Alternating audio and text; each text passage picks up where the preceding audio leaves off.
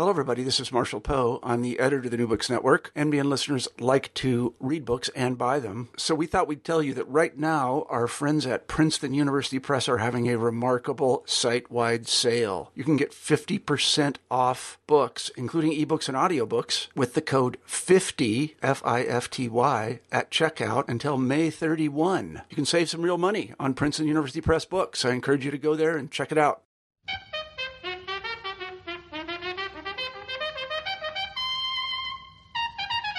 Hi, and welcome to the New Books Network podcast. My name is Erin Free-Smith, and today we are with Brandon Kentamber, and we are speaking about his new book called Muslims Talking Politics, Framing Islam, Democracy, and Law in Northern Nigeria.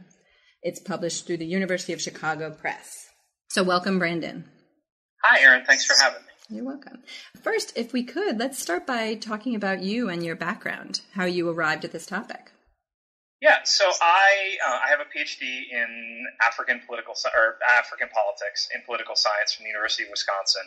And when I came to graduate school in the early 2000s, the story of Islamic law implementation in northern Nigeria was really at its very beginning. And actually, I had intended to work on Cameroon. I had spent some time in the West Province of Cameroon, which is this sort of wonderful place where the food is great, the weather is wonderful. I worked on chieftaincy for my undergraduate thesis. And my advisor, who was a wise man, said, you're really going to need to work on a bigger country if you're not going to be doing big cross-national comparative work. And Nigeria is right there. And I had been just very, very briefly into Nigeria when I had been in Cameroon, because it's right across the border. And this was really the biggest thing that was happening in Nigeria when I was getting into the story of it. And so I became really, I think, quite fascinated in how a country that's as big and diverse as Nigeria incorporates all of the demands and desires of its citizens. And, you know, given that this was an issue that by the time I was starting to write about it in 2007, 2008, had caused an awful lot of conflict and an awful lot of bloodshed, yet Muslims in Nigeria seemed to really genuinely believe that it was a potential way forward for them as their country was sort of struggling through the democratization process. I just thought it was a thing that I could not talk about. It just seemed like it was the most pressing issue on the table. Mm-hmm. So how did you arrive at your method? Why did you decide that speaking to individuals versus a top-down approach would work better? Well, sure. And it was an interesting saga to go about setting up this whole project. So for your listeners, I had a Fulbright Award in 2007, 2008 to do the bulk of my field research. And so I had the opportunity that not all political scientists have anymore to spend about a year in country doing sort of classical field research. But if you look at the literature on northern Nigeria in particular, which is the society that has this wonderful old history full of elites and big important people and military campaigns, so much of the early academic literature on northern Nigeria is very elite-driven. People want to talk to the Sultan of Sokoto and the Emir of Kano. People want to talk to the sort of big, important movers and shakers. And a lot of the senior folks in my field, who I have tons and tons of respect for, were able to write books and do projects where they really went and they interviewed people like Ahmadu Bello, the Sultan or the Sardauna of Sokoto. Mm-hmm. And they were really able to kind of sit at the feet of these really important people and use that as a storytelling device to frame Nigerian politics. And, you know, to be entirely honest, that kind of thing was just not possible when I was in Nigeria in 2007. You know, a graduate student who shows up from Harvard in 1965 in northern Nigeria, I think just gets a very different reception than somebody from the University of Wisconsin in 2007. They've seen a lot of graduate students and they've seen a lot of professors. And so part of my choice was one of access. I could talk to regular folks in a way that was not as easy to do if I'd made an elite-driven project choice. But the other part of it really was that I feel like so much of the literature on Islam and democracy, you know, it's supposed to be this conversation about how Muslims are thinking about and talking about and working their way through the prospect of the cohabitation of Islam and democracy, but it ends up being a study of ideology and activists. It ends up being a study of members of the ulama, the clerical class, and things that are written down, things that are cultural artifacts. And, well, I think you can learn a lot from that story. And I have colleagues who work on that part of the story. I can put a plug in for my friend Alex Thurston's recent book at Cambridge about Salafism in Nigeria, where it is this study of elites and religious leaders. I think that we end up missing so much of the necessary story when we're only able to talk to people who are, this is how Robert Dahl talks about it in his great old work on democracy in the United States, who are the activists, who are the people who care so much that they're, in the public eye talking about it. And I really wanted to do a project. I was inspired by work in political science that had looked at the way that ordinary people responded to public discourse and used that to think through their own attitudes and opinions. I thought this is something that people are not doing. And whether or not it gets picked up, I don't know, but it will be interesting. Mm-hmm. Okay. And based upon that, do you have a theoretical framework upon which you worked?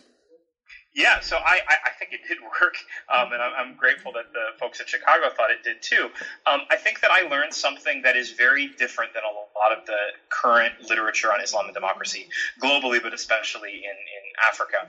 I think that I come away with kind of a much more optimistic story than a lot of other people. The attention that was paid to Islamic law implementation in Nigeria in the early 2000s in Nigeria focused on the violence, on the Muslim-Christian conflict. It focused on there were a couple of cases where women were tried and prosecuted for zina, for the crime of adultery, and there were some efforts that didn't amount to anything, luckily enough to engage in even capital punishment. There was talk of stoning.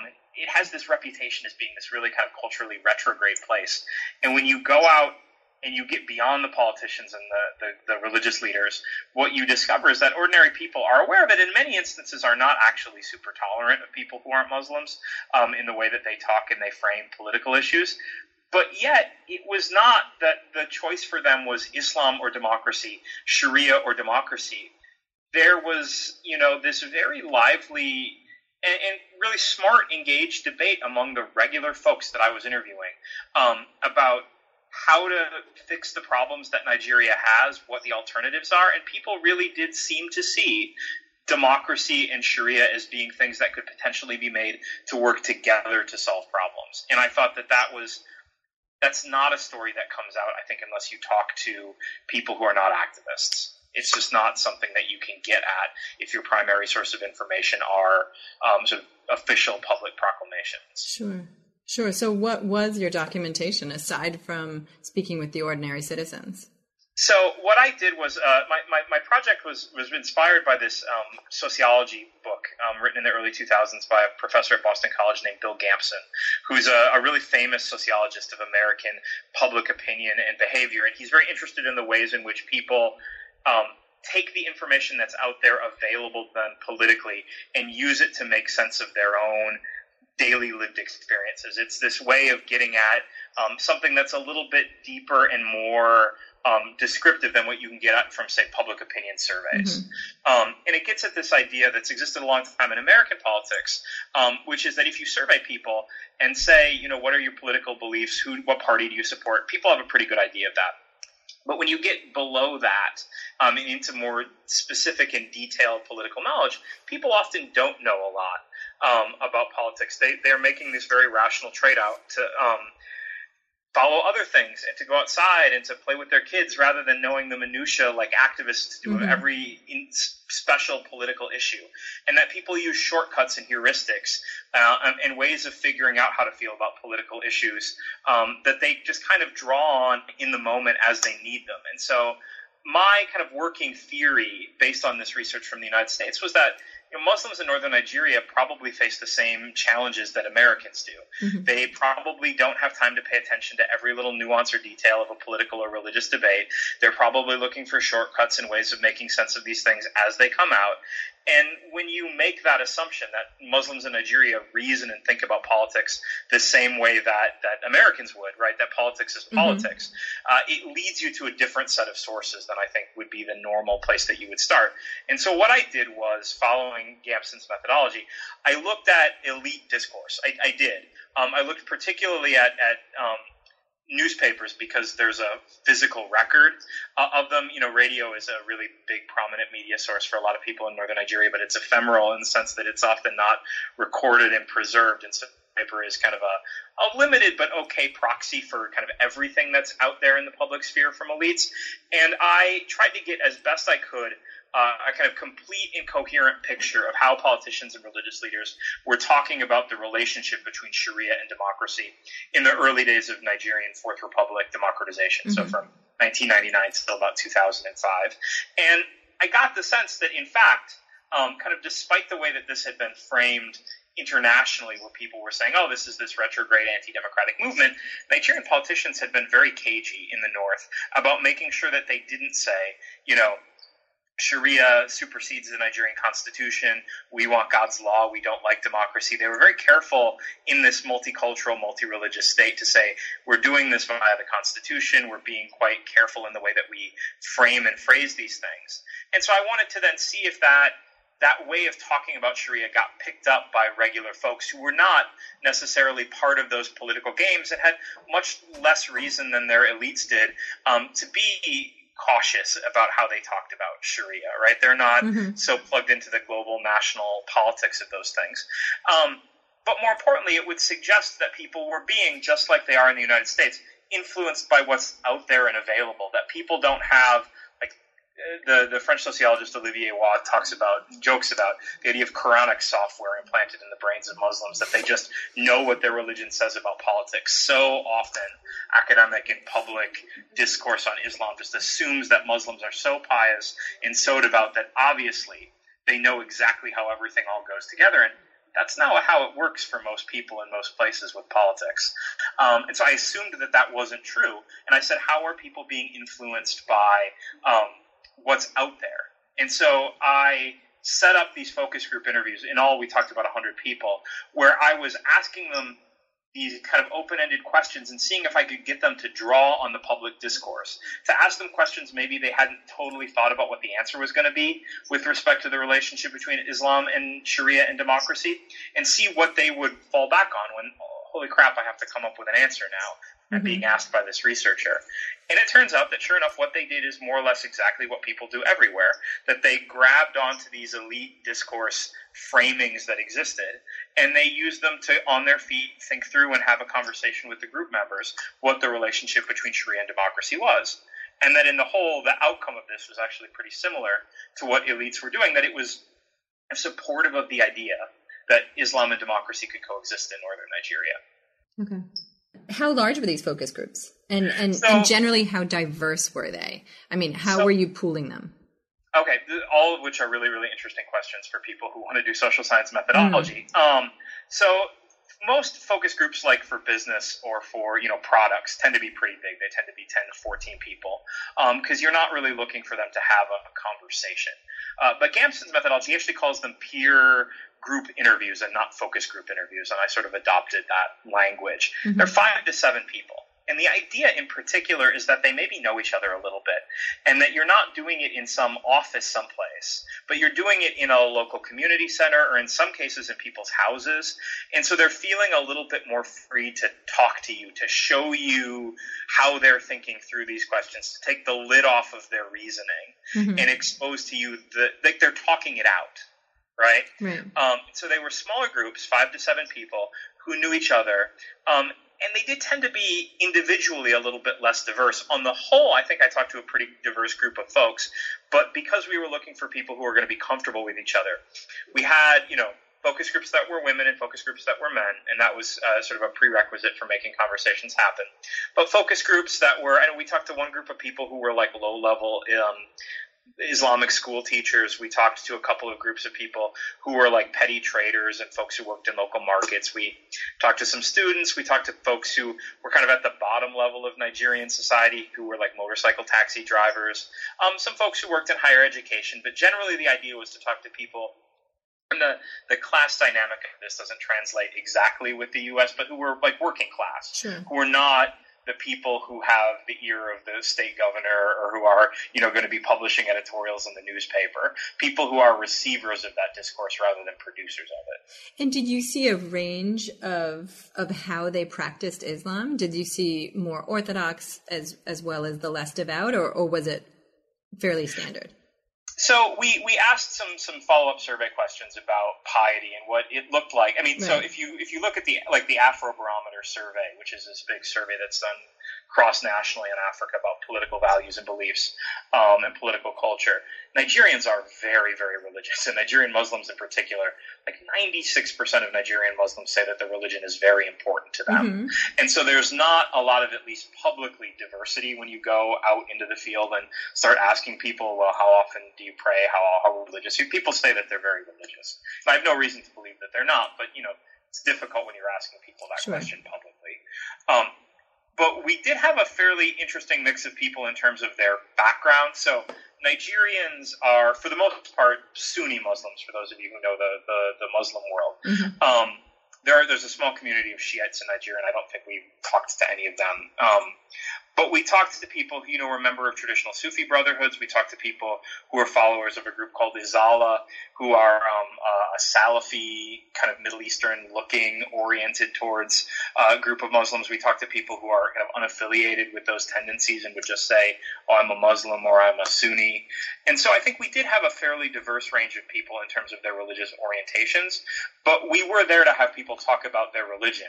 Right. And, the people who are going to be open to doing that are going to look maybe slightly different than the regular population. Mm-hmm. But that's just one of the things about doing this kind of research. And you read the book, so you know this. I refer back to public opinion research where I can to sort of validate or suggest that I'm on the right track. Sure. To say, hey, the responses people are giving here are not wildly different than what we're seeing in these other more randomly sampled contexts. Right.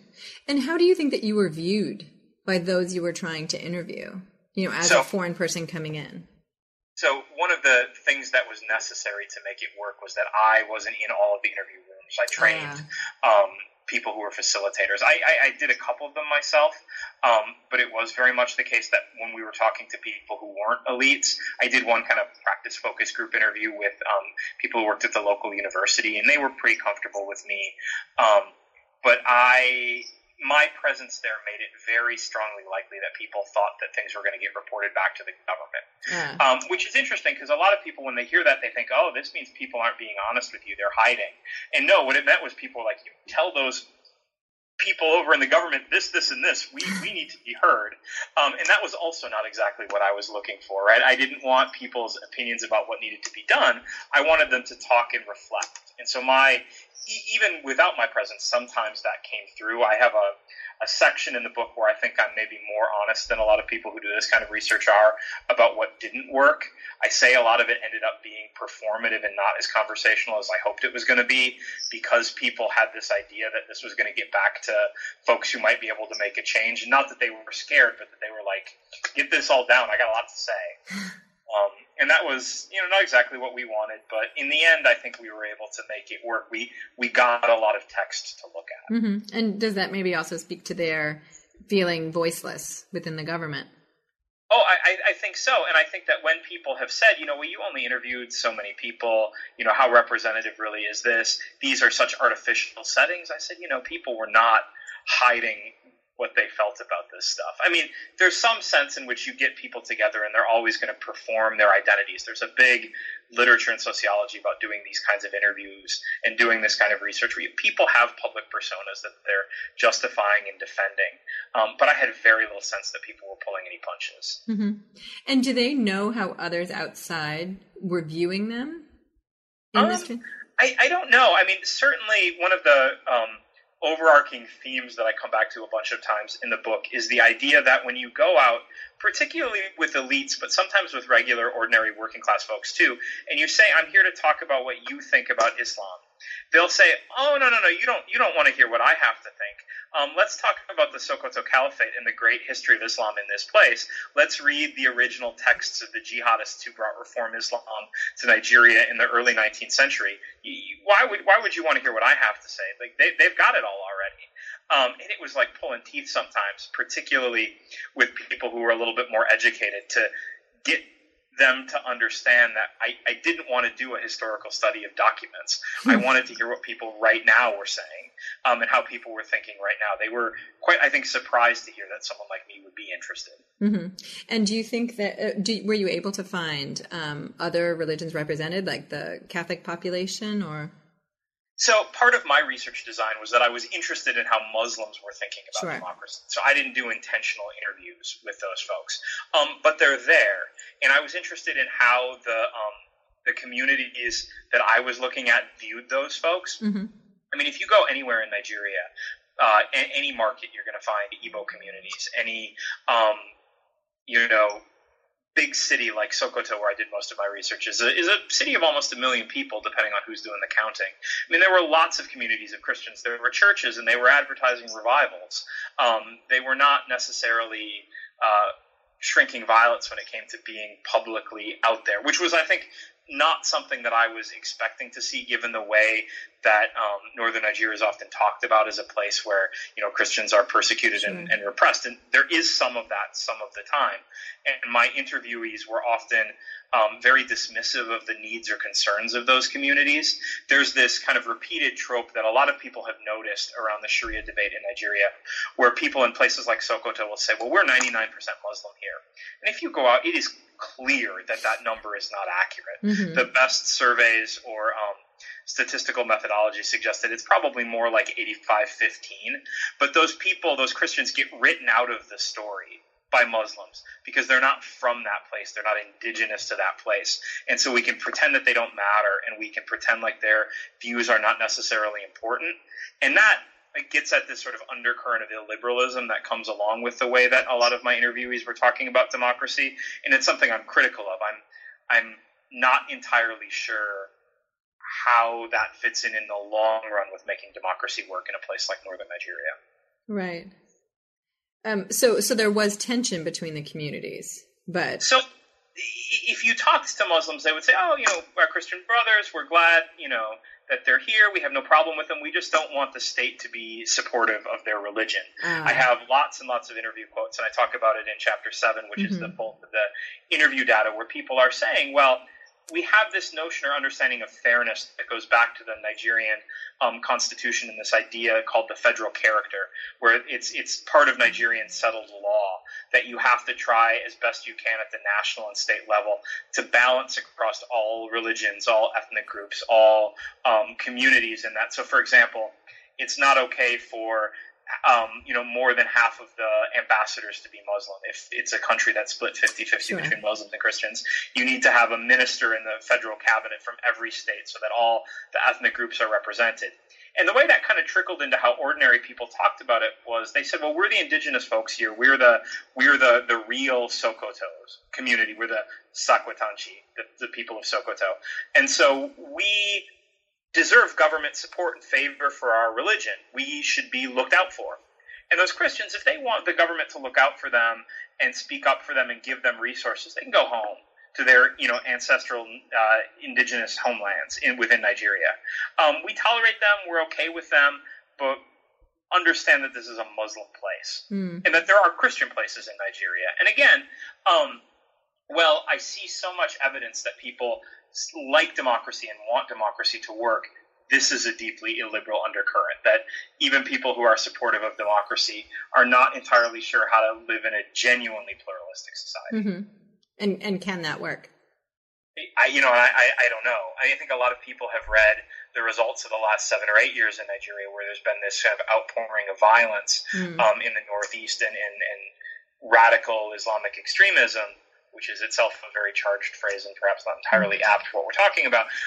They say, oh, well, this is evidence that, all along Muslims in Nigeria were very radicalized and really not tolerant. And that's not the way that I read the story. I think that what you have are people who are genuinely trying to use the language that they have available to them to figure out the best way to make it work for everybody. It just happens to be that this is a real sticking point. There's plenty of evidence. I don't write about it a ton in the book, but you pick up on it as somebody who spends time in Nigeria and studying Nigeria, that Christians in the southern part of Nigeria, but also in other parts of Nigeria, are themselves also articulating similar issues that, Muslims have their part of the country, we have our part, and we don't necessarily think that they deserve as much special treatment or as much favoritism as we think that they get, and we want favoritism. One of my favorite anecdotes about this in research is that I have like 400 books about Nigerian politics in my office. It's a wonderful collection, and nearly all of them that are about broad Nigerian politics that are edited volumes will have chapters by a Muslim scholar on Islam and politics in Nigeria and a Christian scholar about Christianity and politics in Nigeria. And the Muslim scholar from Nigeria will almost inevitably write the whole chapter about, Muslims, their part of the country is poor, they've never had access to political resources, they're marginalized. And you'll flip it 20 pages and the Christian scholar will be saying, Christians are marginalized, the Muslims run everything, we don't get what we need. I take that as evidence that both sides have both grievances and perhaps are not being entirely honest about the way in which these things are kind of balanced in Nigeria. But it is the case that there is this pervasive political discourse, this federal character idea that I've written about in some other articles too, that I think makes it easy for Muslims and Christians alike, because they are scattered about the country. There are Christian enclaves in Muslim-majority areas. There are Muslim enclaves in Christian-majority areas. People live next door to each other all the time, and they get along on a daily basis. But that there is this tension that it's so easy to ask the government for stuff, especially because you're a Muslim or especially because you're a Christian. And that means that they don't have to flex that tolerance muscle always in ways that I would think would be more productive for democracy. In a political sense versus a neighborly sense. Yeah. Right. I mean, not that there's not ever conflict between Muslims and Christians in neighborly senses. And I think we were talking before this got started about this growing violence between herders and settled farmers in the central part of Nigeria, which also happens to overlap with a religious cleavage. But most Nigerians, most of the time, get along with their religiously diverse neighbors. And that's again, a message that maybe is not entirely obvious from what gets reported generally about Nigeria. I think that that's not obvious at all. I mean, the major players, they command the headlines. So perhaps we could talk about those major players and how they fit into ordinary life. Because if the view that we're seeing from the West is that it's all extremists, it's all Boko Haram, and that where do these ordinary people fit in? Well, I think beyond my book, we don't necessarily always have a great idea of how they fit in. And I can really only speak to the northern Muslim communities that I've worked in. And again, I want to emphasize that almost everyone in Nigeria underestimates the degree to which there are people who don't share their religious faith living in their midst. Nigerian Muslims generally undercount Christians who are in their areas. I think Christians generally undercount Muslims who live in their area. But what I say about Boko Haram, and I'm sure your listeners are broadly familiar with this story, there are 6,000 or 7,000 Boko Haram fighters and 85 million Nigerian Muslims. This does not, to me, suggest that we have a population that is, aching to take up arms against their neighbors or easily radicalizable. For the most part, people are trying to figure out how to make things better in their daily lives, and they're muddling through. Right, they're working it out as they go, and the voices of the people that I talk to very strongly evidence the fact that they want less corruption, they want government that's accountable, they want political leaders who don't steal money, they want a government that is evidently invested in the improvement of their condition, and they're willing to talk about just about anything to get there, whether it's religion or democracy or really kind of anything else. Has anyone proposed, or is there a major proponent of someone proposing a third way, a non-religious democracy? Nigeria is not a secular place. Sure. And so Nigeria has a constitutional clause about some people, they frame it in terms of secularism, but there are not a lot of folks in Nigeria on the Christian or the Muslim side who are actively advocating to pull religion out of the public sphere. What people are pushing for is that their religion get more recognition. My favorite story about this is that in the mid-1980s, after years and years and years of the Nigerian government at the federal and state levels offering assistance and logistical support and sometimes even funding for Muslims to make the compulsory pilgrimage to Mecca during their lifetimes, the Christian Association of Nigeria lobbied for and got funding to stage a Christian pilgrimage. And they do it to a bunch of different places now. I think they go to Alexandria in Egypt. They go to Jerusalem. They go to Rome. There is no mandatory Christian pilgrimage in the any Christian tradition I'm familiar with. But they got they said, this is not fair. We want this too. And so the Nigerian government pays for Nigerians to go to Rome every year during the it was called the National Confab, the National Constitutional Convention that took place a number of years ago in Nigeria, where they were having a debate about maybe whether or not there should be additional constitution changes. The Muslim part of the community asked for at this national confab asked for a space to do their daily praying, and the Christian delegates said, "Well, we want a space too to do our daily praying." And again, Muslims and Christians have different religious mandates when it comes to the performance of prayer. There is not sort of a 5 daily prayer requirement for most Christians the way that there are for Muslims. But in order to validate the federal character and to have everything be fair, Christians got their prayer ground too. And Muslims do the same sort of thing. Muslim activists in Nigeria do the same sort of thing sometimes. But when you see things like that, you're not immediately drawn to the prospect of, oh, we'll diffuse religion, or bring religion out of it.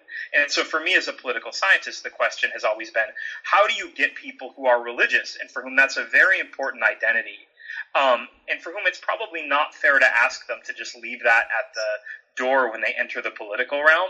How do you get them to coexist anyway, to be religious? And I should say that, not only am I'm an American, but I'm not a religious guy myself. And in my views of American politics, I'm often not super excited when religious communities bring their religious values into the public sphere. But as someone who works on Nigeria, I've become increasingly aware of the need to make sure that people who are religious aren't required to check those deeply held values at the door of public debate, that we can figure out ways to accommodate those things without burdening folks who aren't religious, or who are differently religious, but not by thinking that the solution is that people are just religious in their private lives. That just seems to be not workable. Right. Do you feel like there's any outside forces outside of Nigeria who are putting pressures inside? So, and here again, I would plug the work of some of my colleagues who are much more intentionally exploring those questions in their research. But yeah, so, forces across the Muslim world, which is the part that I can speak most cogently about, have for a long time attempted to influence the practice of Islam in Nigeria. Going all the way back to the fact that if you're engaging in the pilgrimage, you're connected with Saudi Arabia and the various ways in which they're trying to influence and shape Muslim practice around the world.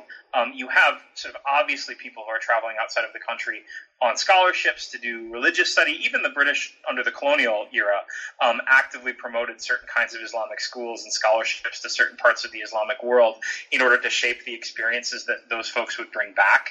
But yeah, for a very, very long time, there's been an effort to shape and frame.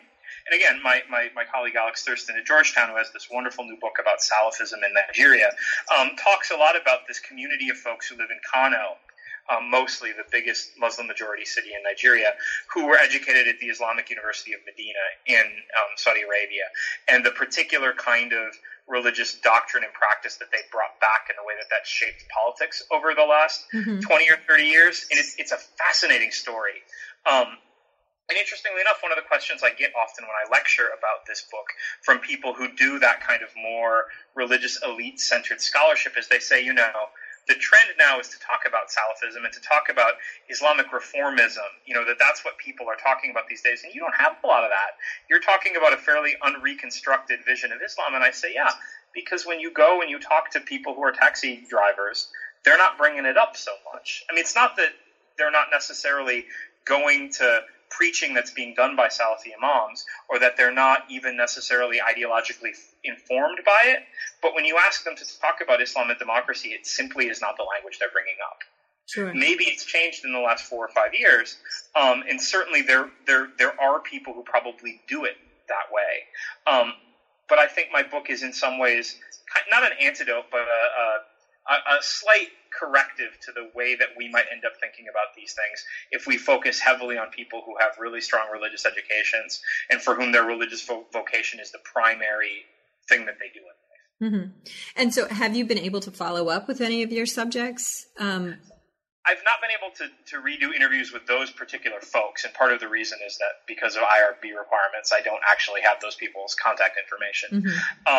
But I've been back to Nigeria a number of times, and I've kept doing research, although I've had to sort of pivot, unfortunately, towards Boko Haram related issues because that's what people have wanted to know about. And I'm sort of committed to taking the argument that I see in my book, which is that Nigeria is not a hotbed of radical extremism, and packaging that in a way that might be useful to people who make policy. I believe that the findings that I've got here really are continually sort of validated by the fact that despite the incredible violence across northeastern Nigeria in particular, and the way in which radical violence has become a daily part of people's worry or their consciousness in northern Nigeria, culture has been shaped by it. The way that people think religiously has certainly been shaped by it. Still today, most Nigerian Muslims live alongside Christian neighbors, and we don't see this outpouring of radical extremism that would be potentially so easily predicted. So how do they see these extremists? Do they see them as neighbors, or do they see them as more foreign forces or elite forces? Or do you know what I'm saying? Yeah. So, and again, I'll have to say we're venturing a little bit a ways away from the stuff that's empirical in my book, but I like to talk about it, and I'm interested in it. We don't have nearly as much data or evidence as we would like about who joins groups like Boko Haram. The data is sketchy in large part because getting access to people who've left the group has been hard, and because the Nigerian military has arrested a lot of people and alleged that they were involved in Boko Haram when realistically they probably weren't. And that's sort of a whole other story that people like Amnesty International have documented really thoroughly. But in as much as we have decent survey data from places like northeastern Nigeria, what it seems to suggest is that the vast majority of people disavow religious extremism. They're not interested in supporting a group like Boko Haram, which targets Muslims really quite extraordinarily. It's part of the core ideology of their current, or of one of their current leaders, Abubakar Shekau, is that Muslims who don't follow the Boko Haram way are apostates and therefore are, valid subjects for violence. But that a lot of the people who have joined or participated have done so for economic reasons. Either they're in an area where violence is happening and they think hooking onto the group might mean that they and their families get a measure of protection, or because they're caught behind Boko Haram lines, they're trying to engage in business, they can't get goods or services into the area, and Boko Haram agrees to give them a little bit of money to help them out, or because Boko Haram is promising financial incentives to people. And that there's not a lot of evidence that large numbers of people are joining groups like this because they're ideologically inclined to do so. Sure. And that echoes what you hear or what you see from research in places as different as Pakistan and Europe with respect to radicalization by ISIS. It's not that people can't be radicalized, but that the people who were supporting Sharia implementation because they wanted to see government reform were not necessarily 100% the overlap with the people who ended up joining Boko Haram. Right. So you end the book on quite a positive note. Do you still have this positivism? Well, the way that I remember it, maybe it came across differently, is that I say I came back from Nigeria in 2007, 2008, feeling pretty good. Here's a lot of evidence that Muslims are muddling through the relationship between Islam and democracy, and that perhaps this bodes really well for Nigerian democracy in the long run. And then Boko Haram happened. Right. And the way that I think about it, and I'm open to interpretation at the end of the book, is that I still come away with the idea that the vast majority of Nigerian Muslims are looking for a way to muddle through. They're looking for a way to make government better and more responsive, and they saw Sharia as doing that. They're pretty now skeptical and cynical about Sharia because it didn't work. It didn't have the impact that people were hoping it was going to be. And that, of the people who eventually came into the circle of Boko Haram, a lot of them definitely felt that way, that they looked at the government's failure to really live up to the expectations that they pushed and presented as being, traitorous, and that these are folks who are not committed to their religious values. And they did radicalize. But the vast majority of people, were disappointed, but were still pushing for something different. They were not thinking that the solution was violence. And in as much as that's a positive story, I guess I was less positive perhaps than I had been 5 or 6 years ago when this book finally came out. But it still is a positive story in the sense that I think it's easy to look at a place like northeastern Nigeria where Boko Haram has killed so many people, where in 2015 it was the deadliest terrorist group in the world, and say, oh, this is a hotbed of extremism. And I think you have a lot of ordinary people who are shocked and aghast by this, or aghast at this, and who are not likely to be easily radicalized, right? In as much as the group continues to be able to engage in violence, it's because the government has failed to be able to prevent it. The military has not done its job in terms of providing security for these communities. And that's a different story than maybe the easy story. Mm-hmm. Sure. So what is your next project? Where are you continuing with this research, or are you being sort of sidelined into Boko Haram? Or yeah. So God help me, I'm writing a book about Boko Haram right now with a colleague of mine, Carmen McCain, who's also a longtime Nigeria watcher, actually works on Hausa film and literature, and so we are doing kind of a social history of the conflict, which hopefully will be out in 2018 with Ohio University Press. That's a different kind of book about Boko Haram. There have been a few books that have come out, but that have a lot of times focused on the ideology of the group or the politics surrounding it, and we're really trying to do something that is a little bit broader and that gets in the ways that Boko Haram has affected people from a lot of different walks of life in northern Nigeria. Okay. Terrific. Well, we look forward to reading that when that comes out in 2018. Well, thank you very much. If there's anything else you'd like to say, I mean, where do you see this book fitting into the greater literature? I mean, who do you think should be picking this book up? Yeah, so my reviewers were very kind to say that they think that this book is something that people who are working on Islam and democracy should be definitely picking up, whether you're working on Indonesia and Malaysia, or the Middle East or Pakistan or West Africa, that hopefully I'm making an argument that's a little bit different than the kind of thing that you mostly hear. It's not sort of 30,000 feet up in the air survey data, but it's not just looking at thought leaders and ideologues either, that we're getting at the lived experience of the relationship between Islam and democracy in practice. And I'm hopeful that it will be interesting to people like that. I think that for people who are interested in Islam in West Africa or Nigeria, I think that there's a lot here. I had the great privilege of giving a talk at Boston University last fall, where it was being taught in some Islam and world politics classes. And I'm hopeful that it's maybe going to be looked at by folks teaching African politics too.